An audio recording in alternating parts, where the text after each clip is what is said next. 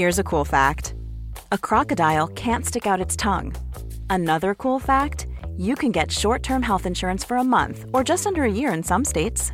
United Healthcare short-term insurance plans are designed for people who are between jobs, coming off their parents' plan, or turning a side hustle into a full-time gig. Underwritten by Golden Rule Insurance Company, they offer flexible, budget-friendly coverage with access to a nationwide network of doctors and hospitals. Get more cool facts about United Healthcare short-term plans at uh1.com. Ready to pop the question? The jewelers at BlueNile.com have got sparkle down to a science with beautiful lab-grown diamonds worthy of your most brilliant moments. Their lab-grown diamonds are independently graded and guaranteed identical to natural diamonds, and they're ready to ship to your door. Go to BlueNile.com and use promo code LISTEN to get $50 off your purchase of $500 or more. That's code LISTEN at BlueNile.com for $50 off. BlueNile.com, code LISTEN. Hey there, it's Michelle Norris. I'm host of a podcast called Your Mama's Kitchen. When I travel, I'm usually looking for a way to find a taste of home when I'm not at home. And one of the things I love to do when I am at home is entertain. And Airbnb allows me to do that. When I was in California recently, I rented a house that had a great kitchen. And when we were sitting around the table, we were all thinking, we're in someone else's house. Someone could be in all of our homes as well. If you have a home, but you're not always at home, you have an Airbnb. Your home might be worth more than you think. Find out how much at airbnb.com/host. Hey, Dave. Yeah, Randy. Since we founded Bombas, we've always said our socks, underwear, and T-shirts are super soft. Any new ideas? Maybe sublimely soft. Or disgustingly cozy. Wait, what? I got it. Bombas. Absurdly comfortable essentials for yourself and for those facing homelessness. Because one purchased equals one donated. Wow, did we just write an ad? Yes. Bombas. Big comfort for everyone. Go to bombas.com/ACAST and use code ACAST for 20% off your first purchase. An Erios original. Each week, we decide who's to blame for a historical tragedy. And each week, you tell us if we got it right. My name is Rebecca Delgado Smith, and this is The Aftermath. Hey everyone, thanks for tuning into this episode of The Aftermath. Today we're speaking with guest expert David Mickix. David teaches at the University of Houston and is the author of Stanley Kubrick, American Filmmaker. Let's hear what he has to say about The Shining. Hi David, thank you so much for joining us today. Oh, thank you. Yeah, I'm always happy to talk about Kubrick. And Yeah, so we have a lot of questions. First of all, what inspired you to write your book, Stanley Kubrick, American Filmmaker? Yeah, that's a great question. And well, what directly inspired me was that an editor asked me to write it. But it was a perfect question because I realized when she asked that I had been very attached to Kubrick's movies ever since I first saw 2001, which is I saw about the age of 12 or 13. And it just knocked me out. You know, I'd never seen anything like that. It was a movie that just changed everything about movies. And then I saw a lot of the later releases when they came out. And, I thought back to them. And, Kubrick, it turned out, was really important to me. And so, yeah, the book, Stanley Kubrick, American Filmmaker, is in the Yale Jewish Live series, came out last year. And, I encourage people to take a look at it. So could you give us some backstory on who Kubrick was as a person? Where was he from? How did he start his filmmaking career? Oh, sure. Well, this is really fascinating because unlike almost every filmmaker I can think of, well, there are some exceptions, but Kubrick is very, very unusual because he taught himself how to make movies. He was from the Bronx. He went to Taft High School in the Bronx, and he did very badly in high school. So badly that he could not get into college. Instead, he got a job as a still photographer for Look magazine. Major, along with Life, Look was the major magazine for photojournalism. So that was a real coup. But what he really wanted to do was make movies. And, he read a few books, he raised some money from a relative, and he made a short called The Day of the Fight, which is still very interesting. about a boxer and his identical twin brother, actually, on the day of a boxing match. And, then he raised money to make an independent feature. And, before long, he was making Hollywood movies. The Killing, first The Killer's Kiss, and then The Killing, two film noirs. And, he went on to movies that probably a lot of your listeners are familiar with, like Lolita, Dr. Strangelove, 2001, Clockwork Orange, Barry Lyndon, and then, of course, The Shining. So at the time where he takes on The Shining, Kubrick had made, like you said, he's got many films under his belt. Where was his career when he's about to start this movie? Yeah, that's a great question, Rebecca, because the previous movie, Barry Lyndon, had not done well in the U.S. It did well in Europe. It was a sort of slow progress, but eventually it did make a reasonable amount of money in Europe. But it was really ahead of its time, Barry Lyndon, because it was a historical costume drama. It's a very fine film, an exquisite film, by the way, and one of his best. So that was 1975. But yeah, so Kubrick was, I guess you could say he was thinking about trying to recover from that and doing a kind of movie that he had never done before, that is a horror movie. He had seen The Exorcist and had been very impressed by it. And in 1977, he was sent the galleys of a novel by a young writer. The writer was Stephen King, and the novel, of course, was The Shining. And so he enlisted a novelist named Diane Johnson to write the screenplay with. So Diane Johnson and Kubrick got to work on The Shining in 1977. So Stephen King was said to not have been happy with all the liberties that Kubrick took with the film. What were the major differences? There's a lot of differences. And the major difference, really, the most basic difference, is that King's novel is just stuffed with backstory. I mean, it's a very intriguing, very fascinating novel, and it has a lot of fans. But you learn a lot about Jack Torrance's life, about his existence as a school teacher in Vermont, about his family. Jack, like Stephen King himself, is an alcoholic who is trying to recover from alcoholism. So part of the difference is just that the novel is this sort of large, baggy monster, and Kubrick really pares it down and makes it much more efficient. But there are other things as well. I mean, Kubrick adds some of the most memorable scenes. He invents the idea of the labyrinth, in which Jack is frozen to death at the end of the movie, for example. And, there are a number of such scenes that Kubrick comes up with. In the novel, and for those of you who know the movie, don't know the novel, this will come as quite a kick in the head, I think. But Dick Halloran, the cook, played by Scatman Crothers in the movie.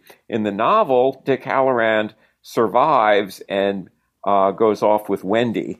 They become a romantic couple, and that's the ending of Stephen King's novel. So Kubrick and Diane Johnson really, they had no idea how to end the movie. It was a long time before they came up with the idea of, Jack sort of being overcome by his own fury and, getting lost in the labyrinth and being frozen and being outwitted by his son, Danny, whom he's trying to kill.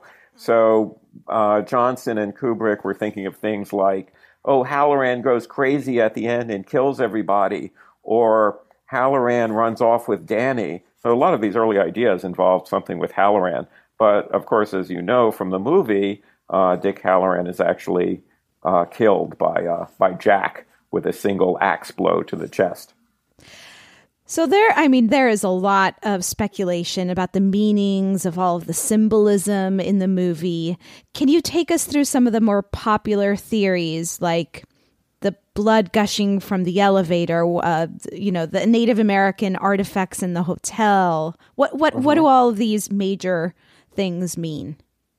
Yes, this is a major subject of discussion, and there actually is a film, a documentary called Room 237, which is about some of the more extravagant theories, people looking for clues in the film. But some of them, yeah, you've mentioned a couple already.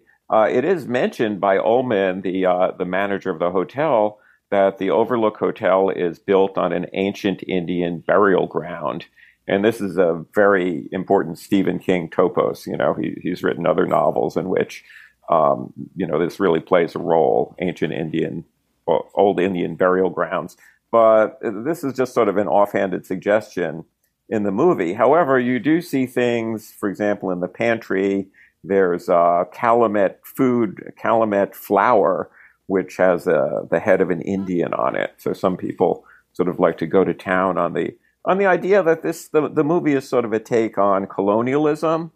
And it is, in fact, a kind of Western.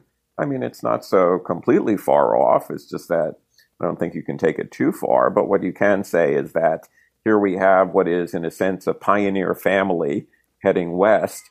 The Donner Party is mentioned early on in the movie. And, there they are isolated in this strange place, surrounded by evil forces. So perhaps this has something to do with the fact that the hotel was built on an Indian burial ground. But Kubrick keeps it very kind of, it's very, very much just a suggestion rather than a major theme, to my mind. And then there are other things like Danny wears Apollo 11 sweater. So those who think that Kubrick faked the moon landings strongly believe that Danny's sweater is Kubrick's admission that he had done this. So yeah, I don't really have to comment on that particular theory. But what are the other? And then there were suggestions that there are references to the Holocaust in the I don't see much of that either. So I think that, in many cases, this is true of other Kubrick movies as well, they tend to excite the minds of theorists, of viewers who want to, see clues to some secret in there. And in fact, of course, The Shining is about that. Room 237, what's in there? We're wondering, what does it all mean? And so just as in the case of 2001 or Eyes Wide Shut, the movie seems to be gesturing towards some mystery. But the point, of course, is that you can't really solve the mystery. So people who think they can solve it by saying, aha, I figured it out, usually fall short. What is The Shining, and what is it supposed to represent? Mm-hmm. Yes, well, this is the Shining is a capacity or a talent that one has. And there's an early interview in the film between Dick Halloran, played by Scatman Carruthers, and Danny, 6-year-old boy, played by Danny Lloyd. And what happens is that Dick, the cook, discovers that Danny has the power to shine, that is, to communicate telepathically and also to discern various spiritual or demonic overtones, so that Danny knows that a murder has occurred in the hotel. There's the previous caretaker, who was named Grady, has killed his family, chopped them into bits. And so Danny, because he has the power to shine, sees these girls, the twin girls covered in blood. So he's in tune with all of these horrors. Interestingly, in the production of the movie, this I think is a fascinating footnote. Danny Lloyd had no idea that he was acting in a horror movie. This knowledge was deliberately kept from him so that he wouldn't be disturbed. So you have that early that scene between Halloran and Danny, which actually took over 100 takes. Kubrick demanded one take after another to get it precisely right. Wow. So the pace of the film is very slow and deliberate. What do you think the intention was? Mm-hmm. Yeah. Well, I mean, the there is a sense of Kubrick is trying to capture the monotony, the sort of endless dead space of this winter in which nothing is happening. And so you have those great moments like Wendy talking on the radio to the Rangers, and she's sort of trying to think of something to say, and they're kind of waiting patiently, and then neither of them is saying, it's like, all right, Mrs. Torrance, and it's like, well, so, there's that sense of kind of, just an endless space of time. And of course, Jack claims to be very, very happy in the hotel. It's as if it's a strange feeling of deja vu. It's the perfect place for him. But, he's filling the time by doing absolutely nothing, by typing. And that great scene, he's typing the same line over and over again on his, on his manuscript. So part of it is just that sense of, he wants to capture this long, long winter. So in our episode, we talked a lot about the abuse we saw in the film. So the spousal abuse, the child abuse that's discussed, of course, the cycle of abuse that is inflicted on, the minorities, perhaps of this country. Perhaps that's a metaphor. What do you think Kubrick was trying to say about this topic?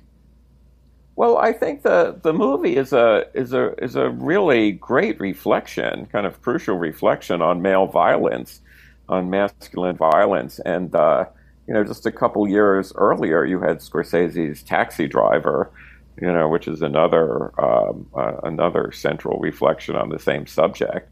So, I would cite what Diane Johnson said when she was writing the screenplay with Kubrick. She said, Stanley, he's such a gentle man, such a gentle family man, but, he was able to write Jack so well, it was sort of astonishing. So something in Kubrick, I think he was able to kind of conjure up this kind of terrible violence that you see in Jack. And what is it about? I think that, it's captured just by the idea of, in part, Jack is out there all alone, at least as he sees it. There is his family, which is a kind of ball and chain, on him. And without them, he would be accomplishing great things. But of course, he wasn't, and he isn't. And so you have this kind of duel to the death between Jack and Wendy. And really the most terrifying part of the movie, I think, and kind of its climax, is the famous staircase scene in which Wendy wounds him with the bat. And, it's terrifying. Jack is saying, give me the bat, Wendy, give me the bat. Like, I'm not going to hurt you, Wendy. I'm just going to bash your brains in. And, it's like, even to recite the line gives you chills because Nicholson's performance is so powerful. And, but of course it's Wendy who gets the better of him. She is, surprisingly resourceful, as Grady says later on. And, she wounds him and sticks him in the freezer, drags him over to the freezer. So, Jack really is undone. He's overpowered by this kind of, this masculine rage, which turns out to be really about nothing, I think, and so, I can't really, it's the kind of thing that's hard to get to the bottom of just because it is so important, I think, in American culture and American history. I mean, after all, America is a land of, vast nothingness, these wildernesses. And it's also a land that prizes this kind of individualist pioneer spirit, a man alone. And, Kubrick, I think, is reminding us of all the violence that can go along with that. And yeah, the abuse of Danny, there's a lot more about that in the novel, but, here you have the interview with a child psychologist played by Ann Jackson at the beginning of the movie. So yeah, it's all very frightening. Now, there are plenty of stories out there about Kubrick having mistreated actress Shelley Duvall in order to get a specific performance out of her. Are these true? Is there any? What are they founded on? This is something that Kubrick and Shelley Duvall both were well aware of. It's you can see it yourself in the film, the documentary about the making of The Shining, which was made by Kubrick's daughter, Vivian. She actually shot an enormous amount of film, and it ended up being about a half an hour in the making of The Shining. And you see Kubrick, shouting at Shelley Duvall in the snow, telling her she's getting it wrong, etc. But both he and Shelley realized that this was, in other words, he was trying to break her down. He was trying to get her into the character. And she said after the film was over that she had learned more about acting from him than she had from Robert Altman, who had, she had previously been in Altman's movies and had won at the Cannes Film Festival for Three Women. I think, yes, it was no fun for Duvall, but she was, she realized the point of this. And, I think that, they both knew how much Kubrick respected her, how much he wanted her work and how much he needed her for the film. Now, you've studied Kubrick. How do you think The Shining compares to his other movies? Yeah, that's an interesting question because, it's a real litmus test when you ask people, what's your favorite Kubrick movie? And you learn a lot about people. For example, a painter I know told me, and this really surprised me, he said, when I paint, I listen to the soundtrack from A Clockwork Orange. I mean, not just the music, but also the dialogue. So I thought, interesting choice. So, and then there are people who love Barry Lyndon, don't really like Kubrick, but they love Barry Lyndon, which is sort of the Kubrick movie for people who don't really like Kubrick that much, which is fine. But, The Shining is, I think has a special place. And when it opened, it had the reaction that a lot of Kubrick's movies had, that people at first seemed rather disappointed.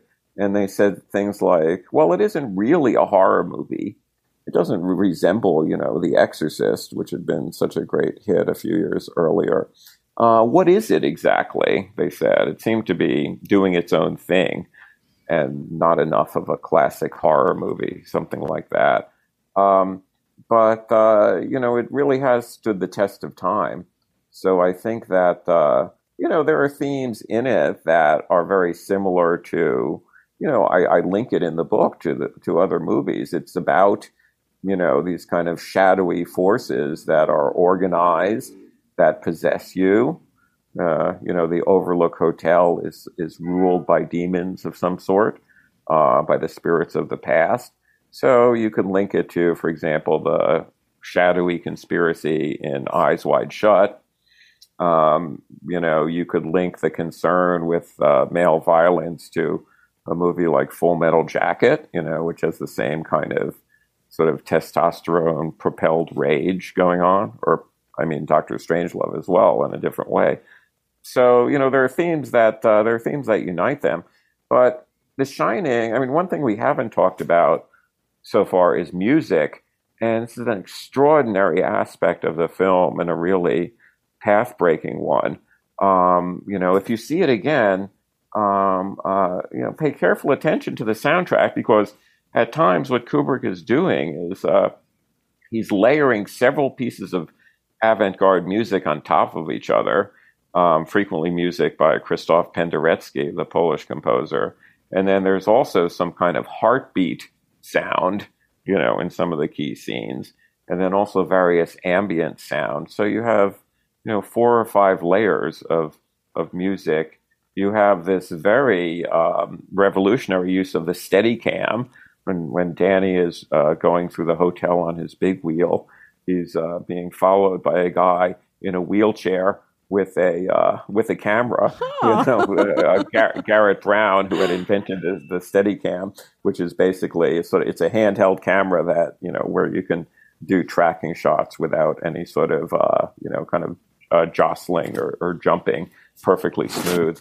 So So the Kubrick was a real perfectionist about every aspect of the movie, and that's part of what really has made it stand the test of time, I think.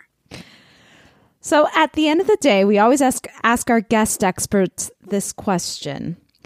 If you had to pick one person or thing, it can be a concept that you think is to blame for the deaths and the events that happened in The Shining, who or what would that be? Oh, I think I would name Jack. Not a surprise, perhaps, but, of course, Jack's own view of things is that he is simply, he has signed a contract. He is obligated, to the owners of this hotel. And, Wendy is trying to interfere with this. She has no idea about the responsibility that weighs on him, that he has, this contract that he has entered into.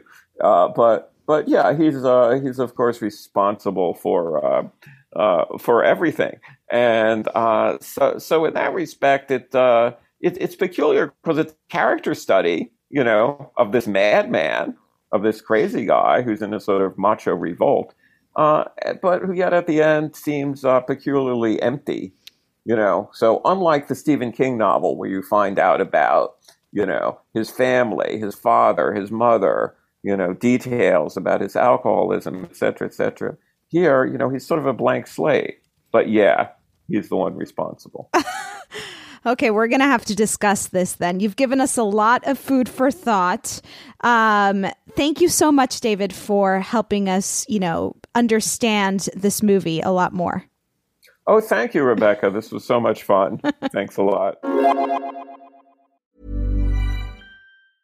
A lot can happen in 3 years, like a chatbot may be your new best friend. But what won't change? Needing health insurance. United Healthcare Tri-Term Medical Plans, underwritten by Golden Rule Insurance Company, offer flexible, budget-friendly coverage that lasts nearly 3 years in some states. Learn more at uh1.com. Hey, I'm Ryan Reynolds. At Mint Mobile, we like to do the opposite of what Big Wireless does. They charge you a lot.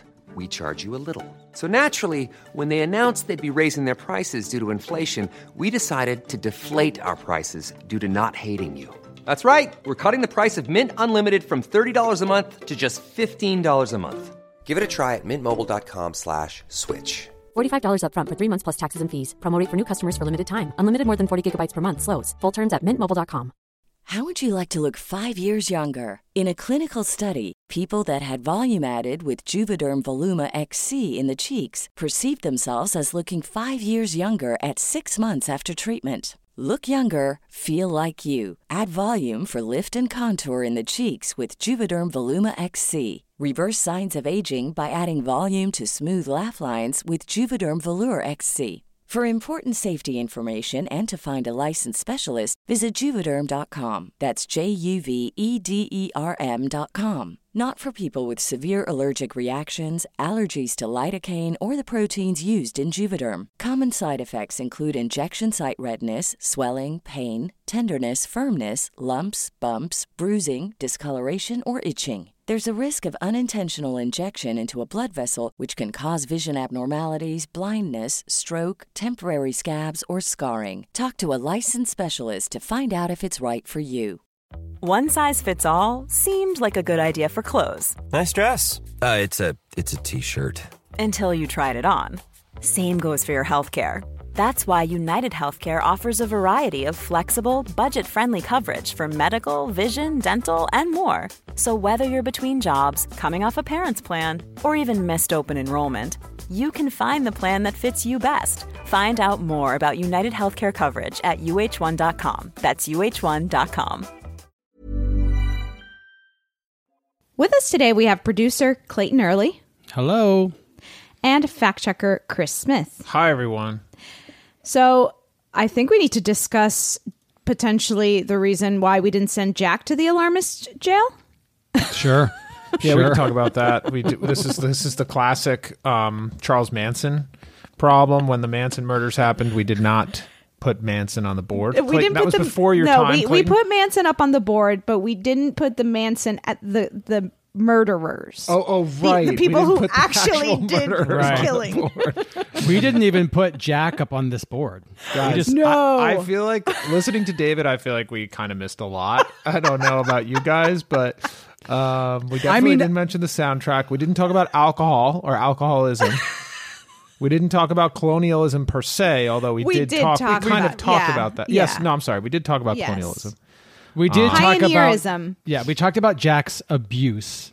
So and being a terrible father. So there was a lot around Jack, but he was not like Jack Torrance. Period was not named.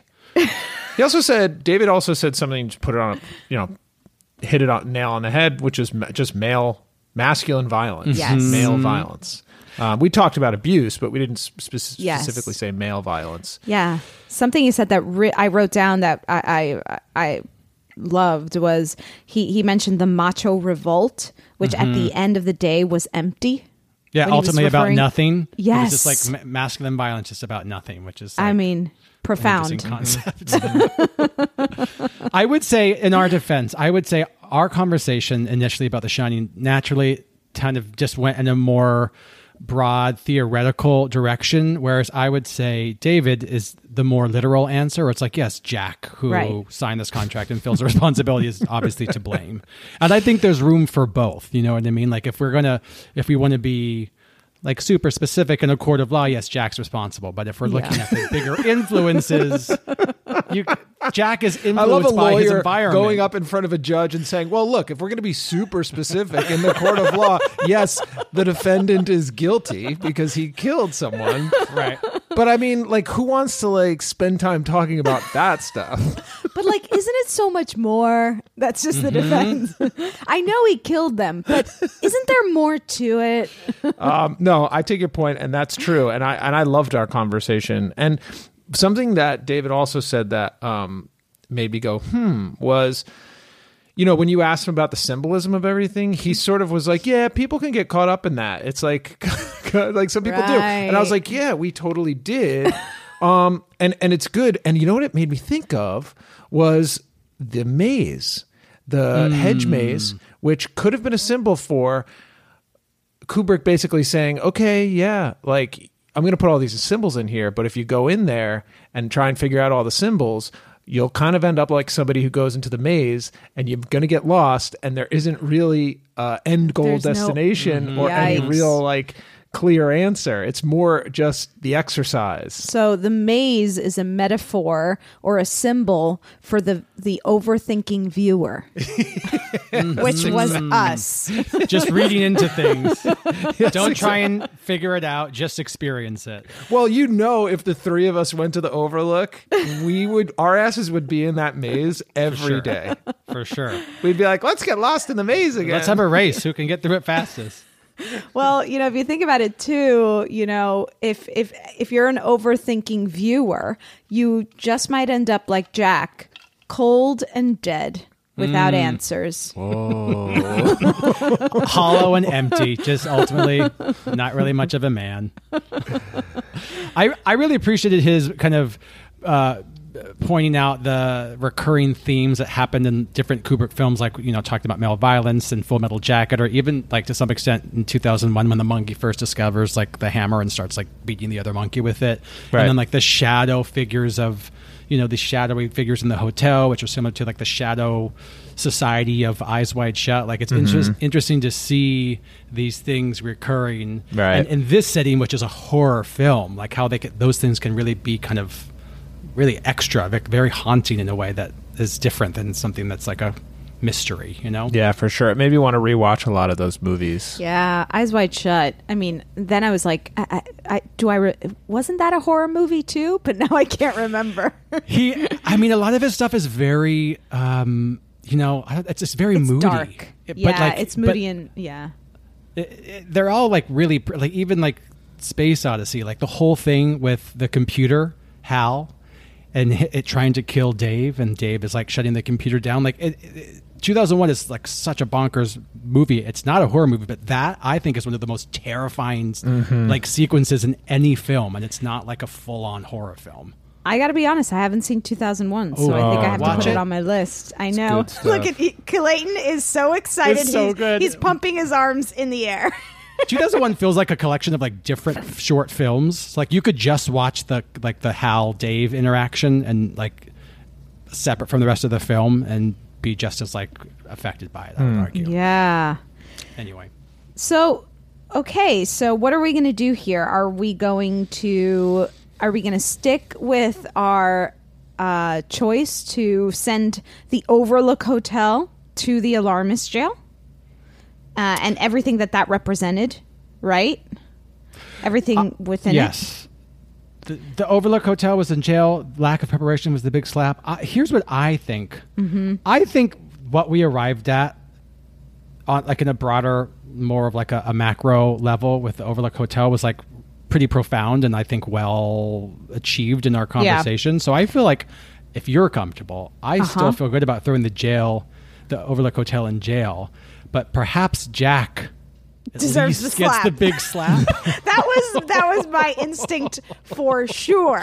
Versus poor planning, which I think in my own personal jail, like if you did that to me, you would be in Rebecca's personal jail. Poor right? planning.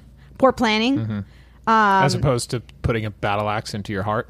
That wouldn't be that. You wouldn't be on the shit list if you did that.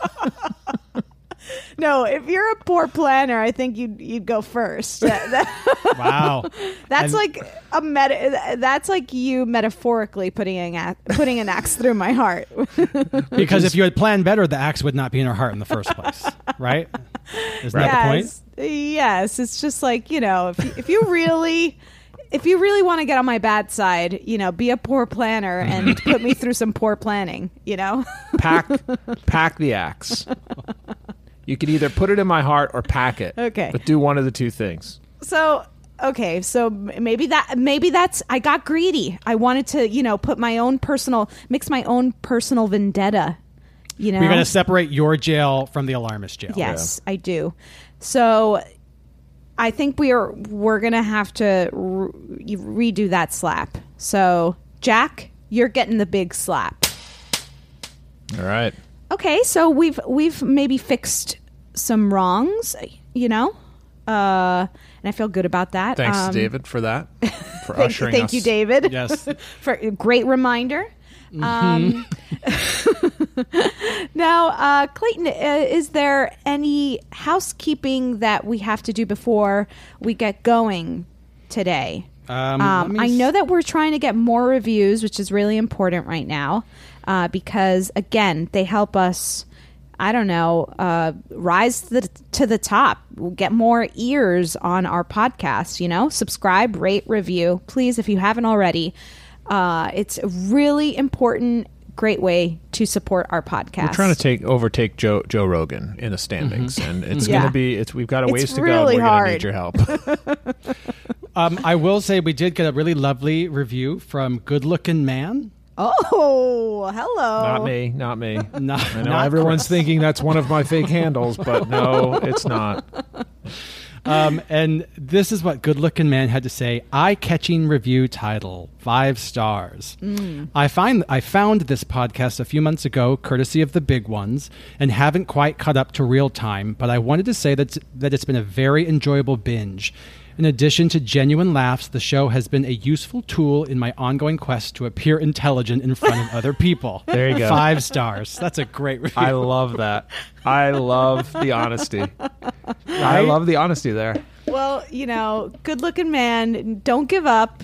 There's still a lot to learn, and you can appear even smarter in front of these people. You just, the next episode you listen to just might put you over the edge. It's true. If you casually drop a factoid in the right way, it can just work wonders for your If you mention an article that you read or a thing that you listen to that people don't know about, and then you say one sentence about it, you're already better and smarter than them, and then they're going to go back and be like, no, 1,000%. Totally. And, something that David talked to us about that was after we recorded the interview, which I'll mention, and maybe it'll make me sound smart, was that Jack Nicholson actually wrote one of the most iconic scenes in The Shining, where Shelley Duvall walks in on him typing. And it was actually something that was from his real life. So thank you, David, for that factoid. And I'm very impressed. Because though I heard the whole thing play out Yeah. mere minutes ago, I'm very impressed by your knowledge of this, Rebecca, and you sound really smart. If you hadn't said David told you this off air, no one would have known, and they just would have been like, no. wow. Exactly. But I can't take credit. I can't take credit for that. But, I'm just showing you how you also can repeat these facts in a conversation and sound smart. So, the Alarmy has these. They have these burlap sacks, and we just fill up those burlap sacks with these great factoids. That's right. Okay, well, thank you so much to everyone for listening, and to David for being our guest expert, and of course, Clayton and Chris. Shout out to our researcher, Alex Paul. And stick around, because next week we are going to be discussing the Lizzie Borden murders.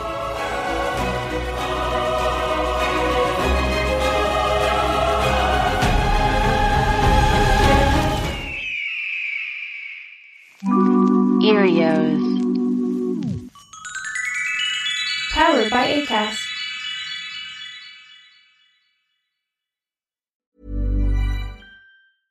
Imagine the softest sheets you've ever felt. Now imagine them getting even softer over time. That's what you'll feel with Boll & Branch's organic cotton sheets. In a recent customer survey, 96% replied that Boll & Branch sheets get softer with every wash. Start getting your best night's sleep in these sheets that get softer and softer for years to come. Try their sheets with a 30-night guarantee. Plus, get 15% off your first order at bollandbranch.com. Code BUTTERY. Exclusions apply. See site for details. Even when we're on a budget, we still deserve nice things.